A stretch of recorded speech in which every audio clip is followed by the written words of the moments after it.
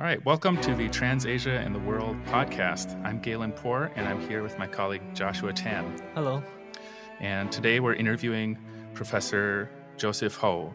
He is a historian of modern Chinese and U.S. history and an assistant professor at Albion College in Michigan. He is also the Center Associate at the University of Michigan Lieberthal-Rogel Center for Chinese Studies. His current research is on photography and filmmaking in 20th century China by Christian missionaries. Welcome, Joe. Thank you. So your research that you've told us about is on, like I said, photography by Christian missionaries in China during the 20th century. Mm-hmm. And you really focus on this new technology of the roll camera, the kind of camera that you can put the film in, and it's very versatile. You can take pictures of everyday life, and you really describe how this new technology was important, made an impact on the mission and experience of that missionary community. So can you first tell us your inspiration? How did you get interested in this topic? Yeah, so I've been interested in Christianity in China as well as modern photography for a long time, both academically and personally. And when I was younger, I loved to restore old cameras and also listen to these family stories of my grandparents growing up in various parts of East Asia, China, and Taiwan. And I figured that it would be interesting to combine each of these elements in what I do, and also looking at the fact that missionaries produced so many images of China, of East Asia. There was a wealth of material. Yeah. And so could you just tell us a little bit about how you came across these images? How did you get the archive that you work with in your project? Sure. So it was a kind of by chance that I came across at least the first images I worked with from missionary families. I was working at the Chinese Historical Museum in San Diego as an undergraduate in 2009. I had just finished a honors thesis on Western photographers in wartime China. And while I was at the museum, essentially working the front desk as this administrative intern, a gentleman walks in, an elderly man, and he has all of these artifacts he wants to donate to the museum. In chatting with him, I asked him where he got the artifacts, if he was a collector or a scholar, and he said, no, I am a child of Presbyterian missionaries. I was born in China in 1934. And I kind of thought about that and asked him, do you have any photographs? And he said, yes, I do. I have hundreds of photos at home that my parents took in China in the 1930s and 1940s. Would you like to see them? So eventually got to his house, and the man's name was Dr. Richard Hankey. And Dr. Hankey essentially opened up these albums and folders full of photographs, and eventually also showed me a large metal box full of 16 millimeter movie film that his parents had also shot in black and white and color between 1931 and 1949. And essentially, he put me in touch with one family after the other. I started to branch out into Catholic religious orders and discovered that there was so much out there that I had not known about before. Yeah, that's, when you start studying China, especially as a non-Chinese person, and you tell people in America about it, it's really shocking, like how many people have a personal or like family history connection there that you wouldn't expect. So that's really cool that you're kind of tapping into a huge amount of this really grassroots research material. Mm-hmm. So that actually leads me to my big question that's almost like a nightmare almost of what do you do with so much material?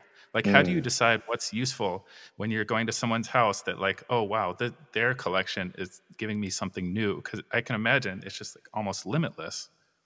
Mm-hmm. Right. That's a really good question. I have to be selective in terms of thinking about what stories I want to tell about the material, how I can fit it into a certain region. When I'm thinking about my book currently, my book manuscript, It covers all these different regions in China and time periods. So it really comes down to how I can use the material most effectively in terms of the context. Because I'll often try to look for materials that have other provenance in terms of oral histories in these families that can help me add more color and context to the material, how they fit into larger Chinese histories of U.S. encounters with China, and essentially picking and choosing the kinds of materials I can most effectively tell stories about using the other contexts that I have. And it's related also to the amount of preservation that I can do. So my project is on the one hand scholarly and on the other archival. A lot of these materials have never been in an archive or still exists in basements and attics and garages. And part of the underlying project is to find a way to preserve them, to stabilize them, to prevent them from decaying or getting lost, and then choosing the stories to tell about them that fit into the broader history. Yeah, I think one of the interesting things in this project is that I think the missionary aspect, right? The people who are taking the photographs are all Christian, Protestant and Catholic missionaries. So could you maybe just talk about, were there any other people taking pictures or taking videos at this time, and what's the significance of the fact that the people producing these images are missionaries? Great, yes. So certainly in the early 20th century, mid 20th century, there are many other people making images in China, filmmakers, diplomats, tourists, travelers, scholars. But for the missionaries, what helps them stand out is, first of all, they're living in China for years and years and years. Compare that to a tourist who may be in Beijing for a week or 2 weeks and then moves on, like any kind of tourist today. Or a diplomat who might be there for some time, but of course has a kind of different, higher level view of Chinese politics, everyday life. The missionaries are deeply embedded in local environments for years on end. They also have the benefit in the 19-teens through the 1940s and early 50s of having mobile film and photography technology. So they have these small cameras, as Galen, you referenced earlier, with the roll film. Then amateur movie cameras come on the scene and they can make movies readily. And they're combining their cross-cultural encounters on the ground with this amateur photography and filmmaking. And that, I believe, produces a kind of image, a kind of body of visual material that is different from the casual traveler or even the scholar who might be there for a shorter amount of time compared to decades of residence. So can you say like one of the coolest stories that you discovered? Because it's really what you're describing. It's not just pictures. It's people telling their personal stories, people who've spent a lot of time, or their parents or grandparents spent a lot of time in China back then. So what was something that was like the most exciting or surprising thing you found? Right. So there are so many. I think I'll give a couple examples. The first would be a strange kind of encounter or even local ecumenism in terms of photography. I've found that in one city in Hunan, there were Protestant and Catholic missionaries who were talking about photography with each other, even though this is a time in the early 1920s when Protestants and Catholics really aren't talking to each other about other issues. Yeah. There's this incident where these Protestant missionaries essentially knock on the door of the Catholic mission. They come down the hill, they knock on the door of the Catholic mission, and these priests open the door and they essentially say, "We want to take a picture of our mission. Can we climb your church tower to take a picture of your mission? Because we can't get it from where we are up on the hill." And the priests are like, "Oh, okay, sure, you can do that." And they end up talking about photography. They end up talking about the role of the Pope and all sorts of other kind of religious and cultural topics. And they find out they're all Americans, and they've somehow ended up in China and encounter each other because of the need to take these photos and find a good vantage point. So that's one example, very surprising for me. Another would be the story of the lost films. And here we fast forward in time to 1941, 1942 in Shandong province. There is an American Presbyterian medical missionary family, the Scovilles, and they are in Jining in Shandong, and they are put under house arrest by the Japanese military after Pearl Harbor, and they knock a hole in the wall of their house in the upper floors, and they hang all of their prized possessions with strings in between the walls of the house, and then plaster it back up. They essentially later on go on to the Weifang or Weixian internment camp.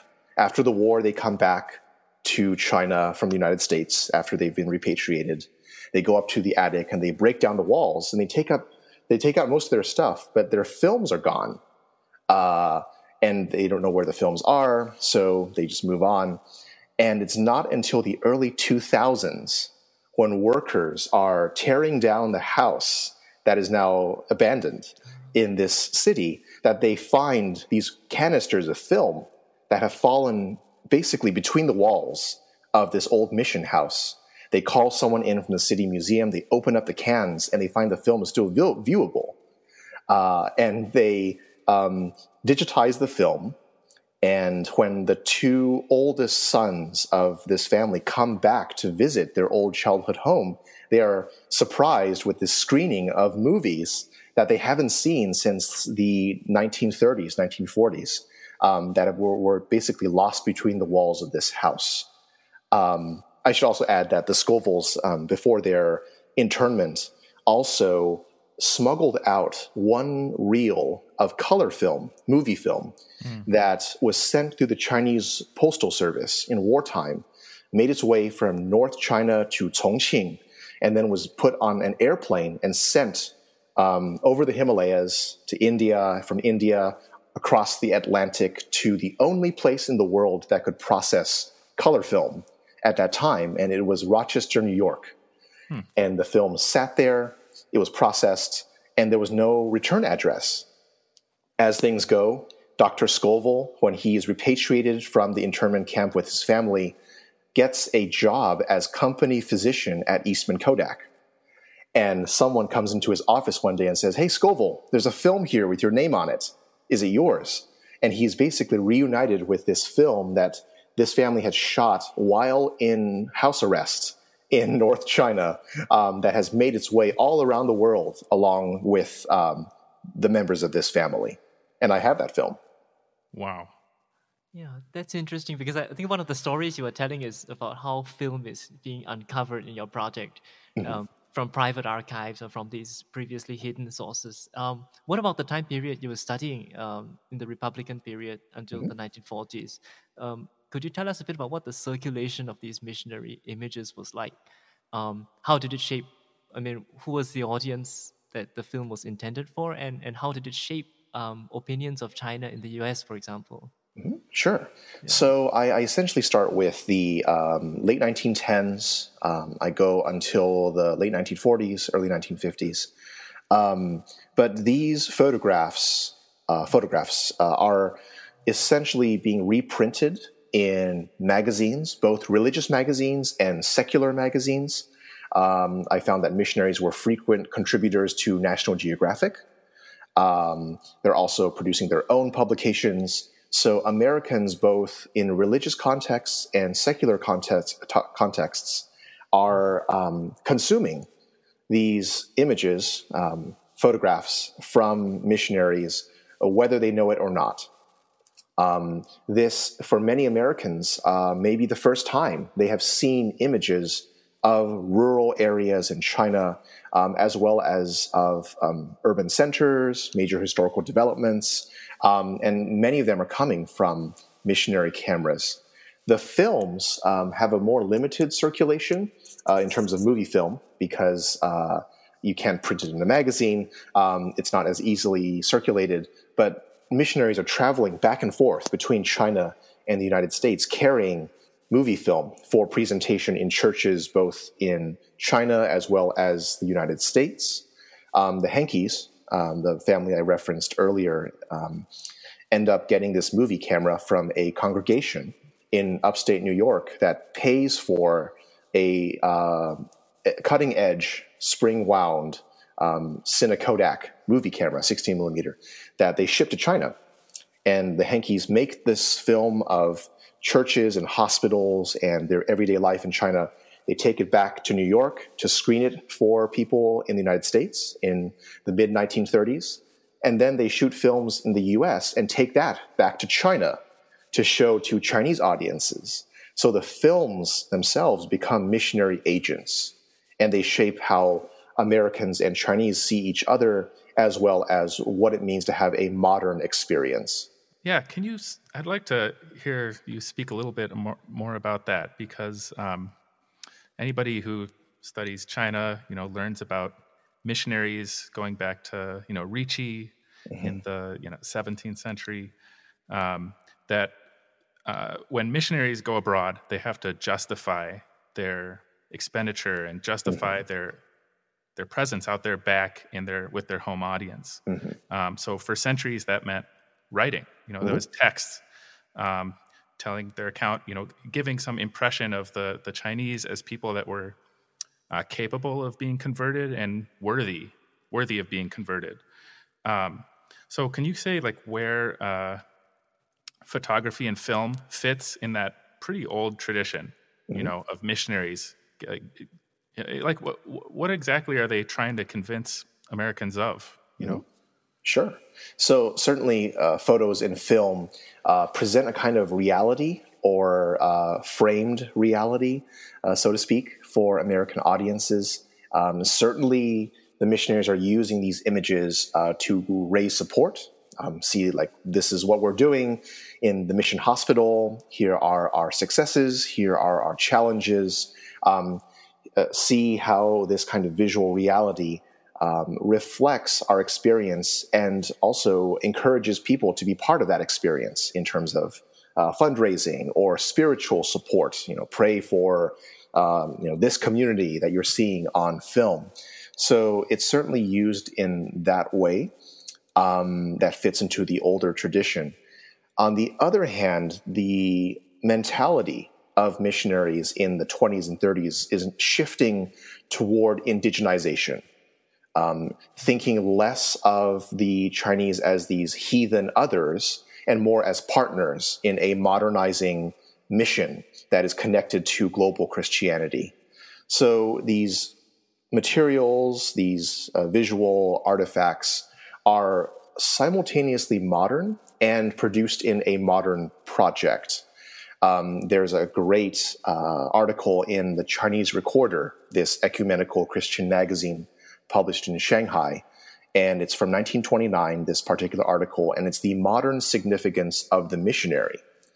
And essentially, the article argues for missionaries as being citizens of the world, making bridges, not being like what they call our primitive forebears that came to China to kind of essentially have this heavy-handed presentation of Christianity.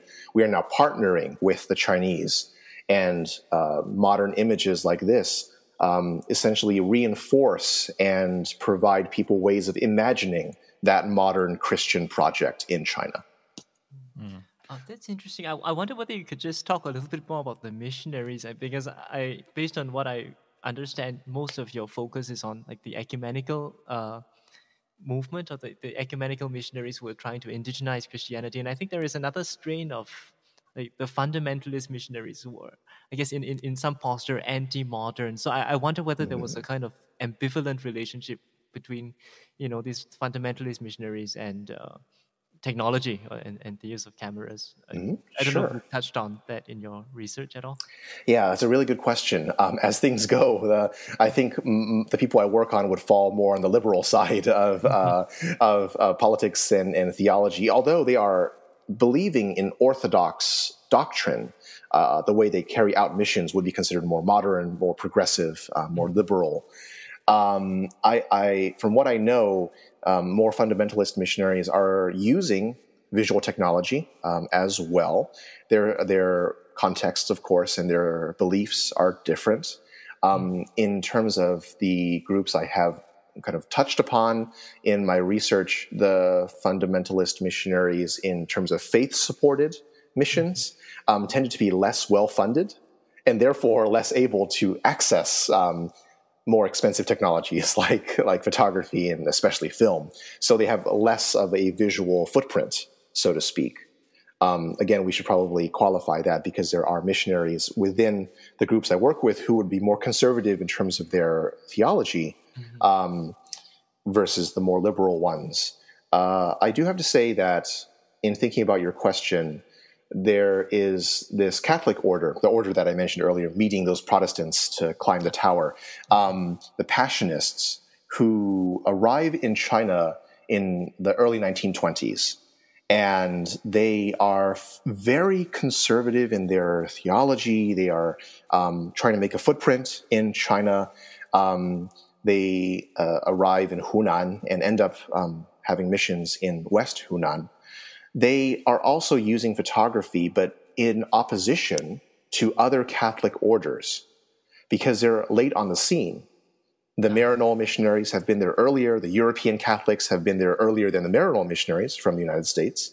And this American Passionist order wants to solidify their media presence. So they end up taking more images and printing them in a magazine back in the US to show we are also capable of doing the kinds of work that these more established religious orders have been doing. So there's also a kind of inter-service rivalry going on with the Catholics.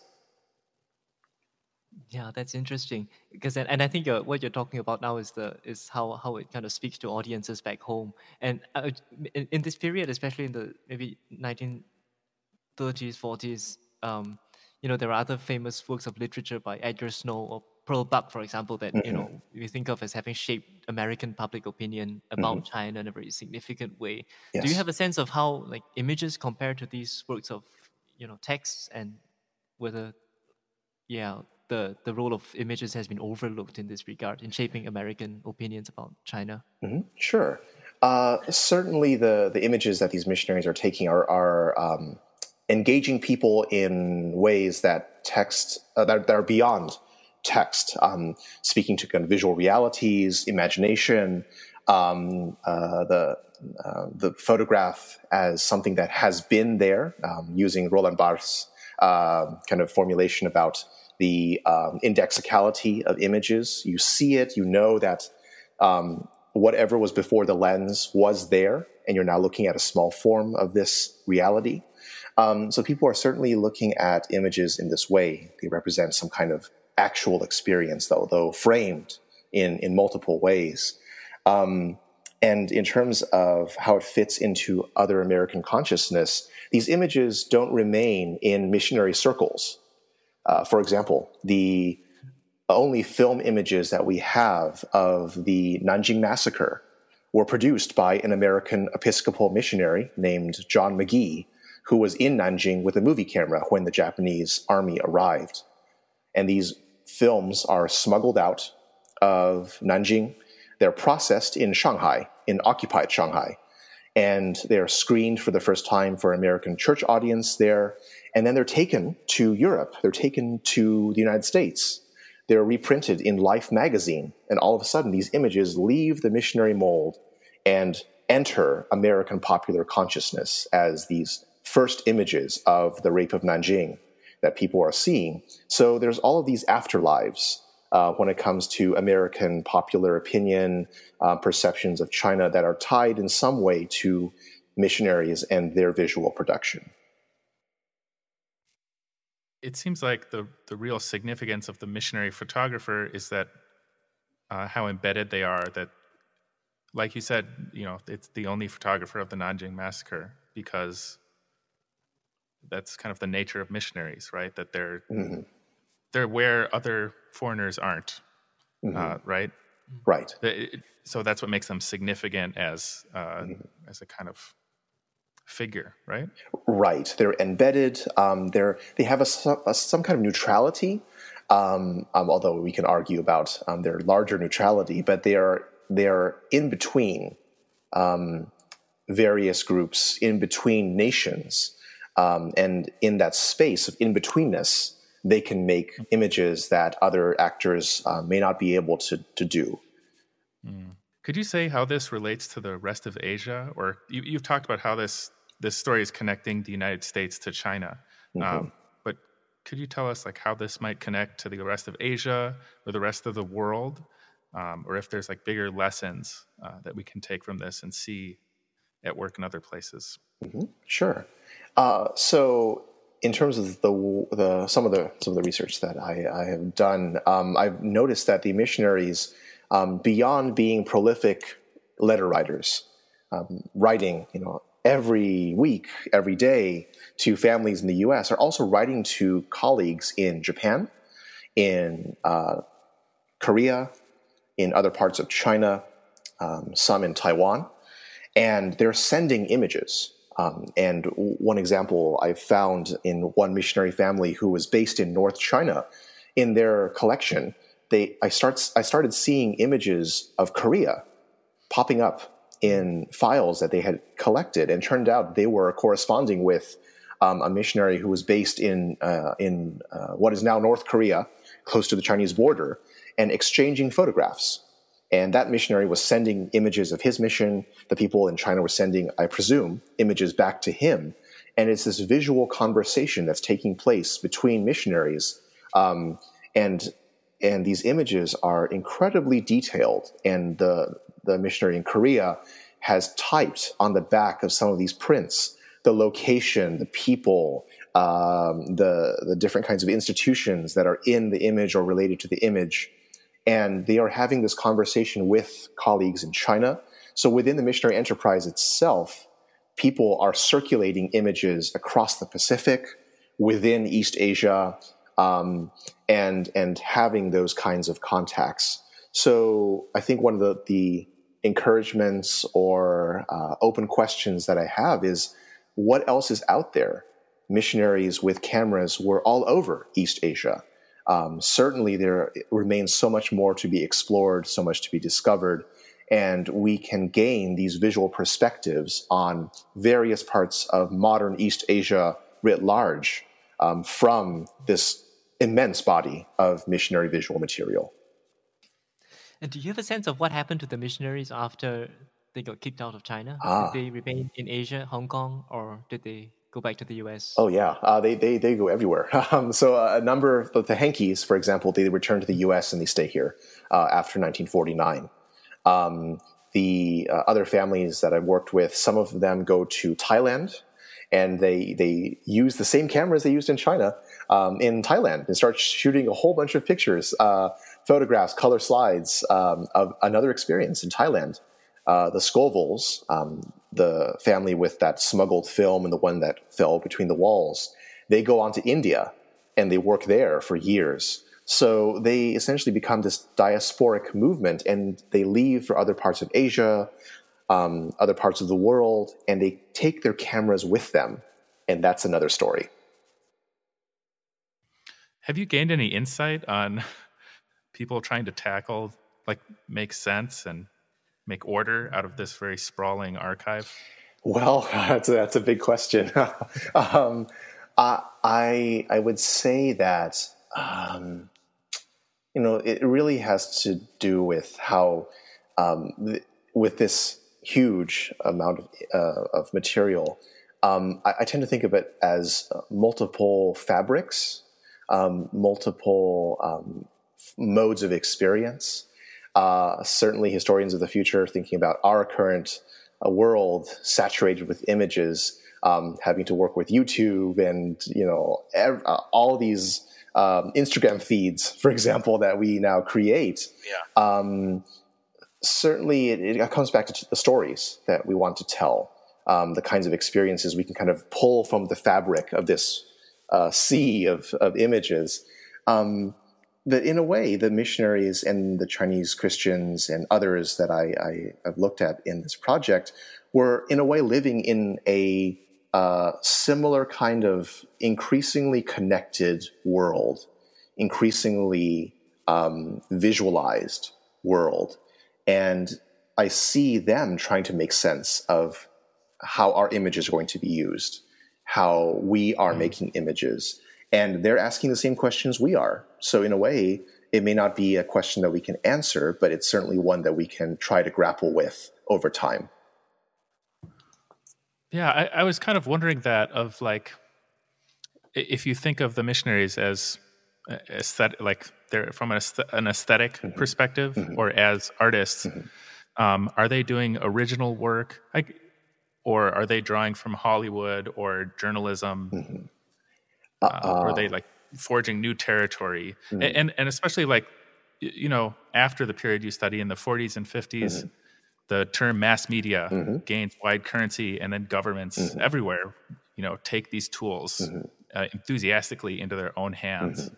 So, yeah, where do you see the missionaries from that perspective? Sure. So with John McGee, for example, in Nanjing, he is doing what we would call investigative photojournalism, in that he's taking this mobile camera and going out into the streets of Nanjing, and he's shooting these movies, and then he interviews people he's meeting on the street, people he's filming, survivors of Japanese military atrocities, and he's writing down pages and pages of film notes to accompany the movies. And his camera work is, it's a little bit shaky. You can tell that he's making this under stress. And this is the kind of filmmaking that we see in later war movies, handheld cameras, on the scene reportage of documentary movies. And he's doing this in 1937, 38 in Nanjing. So he's almost prefiguring this later kind of movie making without knowing it, and using whatever means he can to get this out into global mass media of his time. So certainly there's that example. Yeah. Well, thanks so much for enthusiastically doing our podcast. Well, thanks. Well, thanks for the opportunity. Check out our website, transasiapod.history.wisc.edu, or you can find us on Twitter @transasiapod. Join us next time to learn more about Transasia and the world. Our podcast is sponsored by UW-Madison's Department of History, and our podcast artwork is designed and created by Catherine Randall.